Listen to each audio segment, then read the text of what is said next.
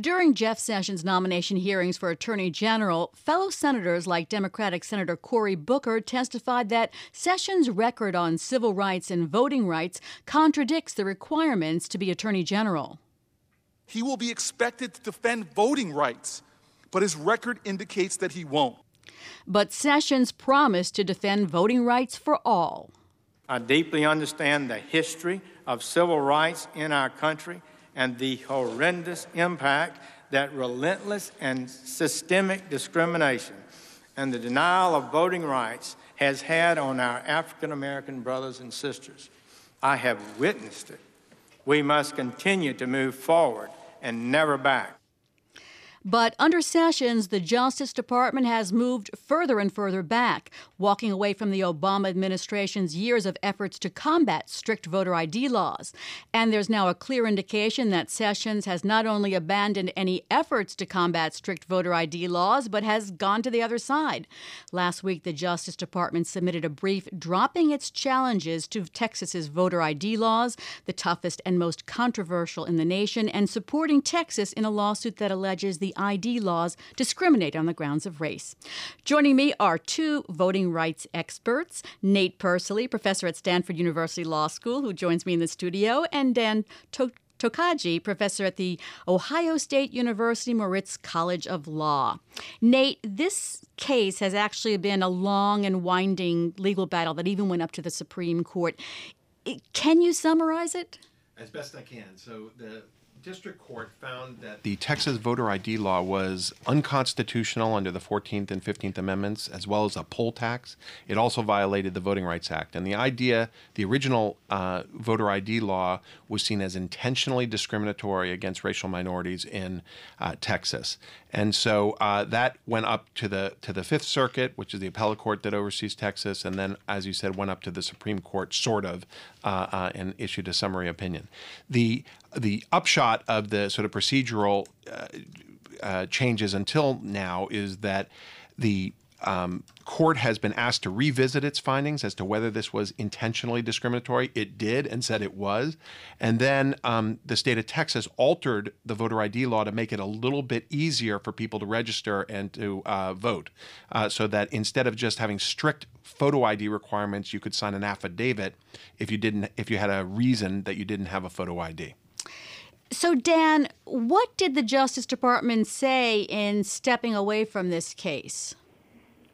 Well, the Justice Department had previously taken the position, as the civil rights groups who brought this case argued, that the law was intentionally discriminatory. That is, that it was intended to discriminate against minority voters, specifically African Americans and Latinos, and the Justice Department has now backed away from that position, which is not altogether surprising when you consider that Jeff Sessions is now the head of the Justice Department, but is rather unusual for the Justice Department, which generally tries to maintain consistent positions even when there is a change in the administration. But I think the signal here is pretty clear that this Justice Department is not likely to be a strong defender of voting rights in the way that the last one was.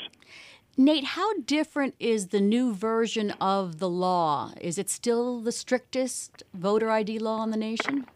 It's not. I don't think. It sort of depends on how it's applied in practice, and we don't have an election yet where Texas has applied this law. But the story with voter ID laws is that in some ways, the effect that it's going to have on the population can be had just by the enactment of it and by people knowing that there's an obstacle to vote. If you have to then prove that it was difficult for you to get a photo ID, very few people are actually going to jump through that legal hoop. And so one of the sort of critical legal questions as it now stands with this law is, did the state of Texas, by adding this additional sort of easing of the provision, did it remove itself from the charge that it was discriminating intentionally on grounds of race? And the Justice Department says that, yes, that was enough to do it. Dan, what's your opinion of the law? Well, my opinion of the law, I suppose, is that it's probably designed to make it more difficult for certain groups of people, including but not limited to racial minorities, to vote. Of course, that's not the stated intent behind the law, but if you look at the pattern of states in which these kinds of laws have been enacted, they're almost always enacted by Republican-dominated legislative bodies. The conventional wisdom, at least, is that these laws are likely to have a greater negative impact on turnout by Democrats, racial minorities in particular, including African Americans and Latinos, who vote overwhelmingly Democratic. And so I think that's probably at least a part of the intent behind the law. But intent is a complicated question, especially when you've got a multi-member body like a legislature. I'm sure that there are some members who voted for this law in at least some degree of good conscience, believing that this was a law that was needed in order to promote the integrity of the rules and prevent voter fraud. So one of the problems, and we see this in the opinions that the lower courts have issued on this question, is that figuring out whether there was racially discriminatory intent is a really challenging thing to do. I've been talking with Nate Persily, professor at Stanford University Law School, who's in our studio in New York, and Dan Tokaji, professor at Ohio State University Moritz College of Law, about the Justice Department dropping its challenge to Texas's strict voter ID laws, walking away from an ongoing court case. And Nate, let's expand this discussion a little bit and talk more about what else the Justice Department has done as far as voting rights. Well, the administration has been involved in the area of voting rights in many different areas. So outside the Justice Department, it's obviously now well known that there's this commission that's set up, chaired by Mike Pence and Secretary of State Chris Kobach from Kansas, that is the Voter Integrity Commission, which has also recently asked for voter data from all of the states, many of which are not complying. So we know about that.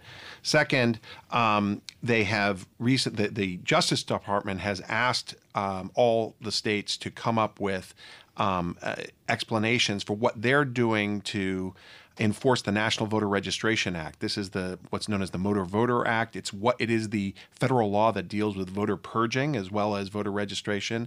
And so there's a question there is, well, why are they interested in the purging rules that these states are engaging in? And then last, not the administration, but Republicans in Congress are also looking at the possibility of defunding and eliminating the Election Assistance Commission, which is the board that was established after the 2000 election pursuant to the Help America Vote Act and is one of the only federal agencies that deals with election administration. Dan, which of those moves or other moves that you know of concerns you most? The one that is the most ominous from my perspective is the letter that the Justice Department recently sent to the states asking for information about what they're doing with respect to the National Voter Registration Act, including list maintenance. And the reason why that is especially disconcerting, or at least worrisome to me, is that it suggests that the Justice Department may be pressing states to purge voters from their rolls, and that this could be a first step towards that. Now, I don't know that for sure, but it's probably not entirely coincidental that this letter from the Justice Department went out at the very same time that the Pence Kobach Commission, this commission that is investigating voter fraud, sent out some requests to the states as well. And it suggests to me, reading between the lines, that we may be seeing the beginnings of a concerted effort to remove voters from the rolls. This is a somewhat less conspicuous issue than voter ID, but from my perspective, one that is at least as important, because if you look at the empirical research, it tends to show that voter registration practices affect who votes and who doesn't as much as anything else. And so I'm really concerned about what the Justice Department may do in the future when it comes to voter registration lists. And Nate, of the ones that you spoke of, which concerns you most? Well, I agree with Dan on that this is the most significant action, but part of it is we don't know yet what the Kobach-Pence Commission is going to do. Although it doesn't have legal authority to propose reforms, or it can propose reforms, but it's not going to enforce them. Depending on what they do at the back end of this process, that could be the most significant. It's certainly the most notorious in terms of the amount of attention that it's getting.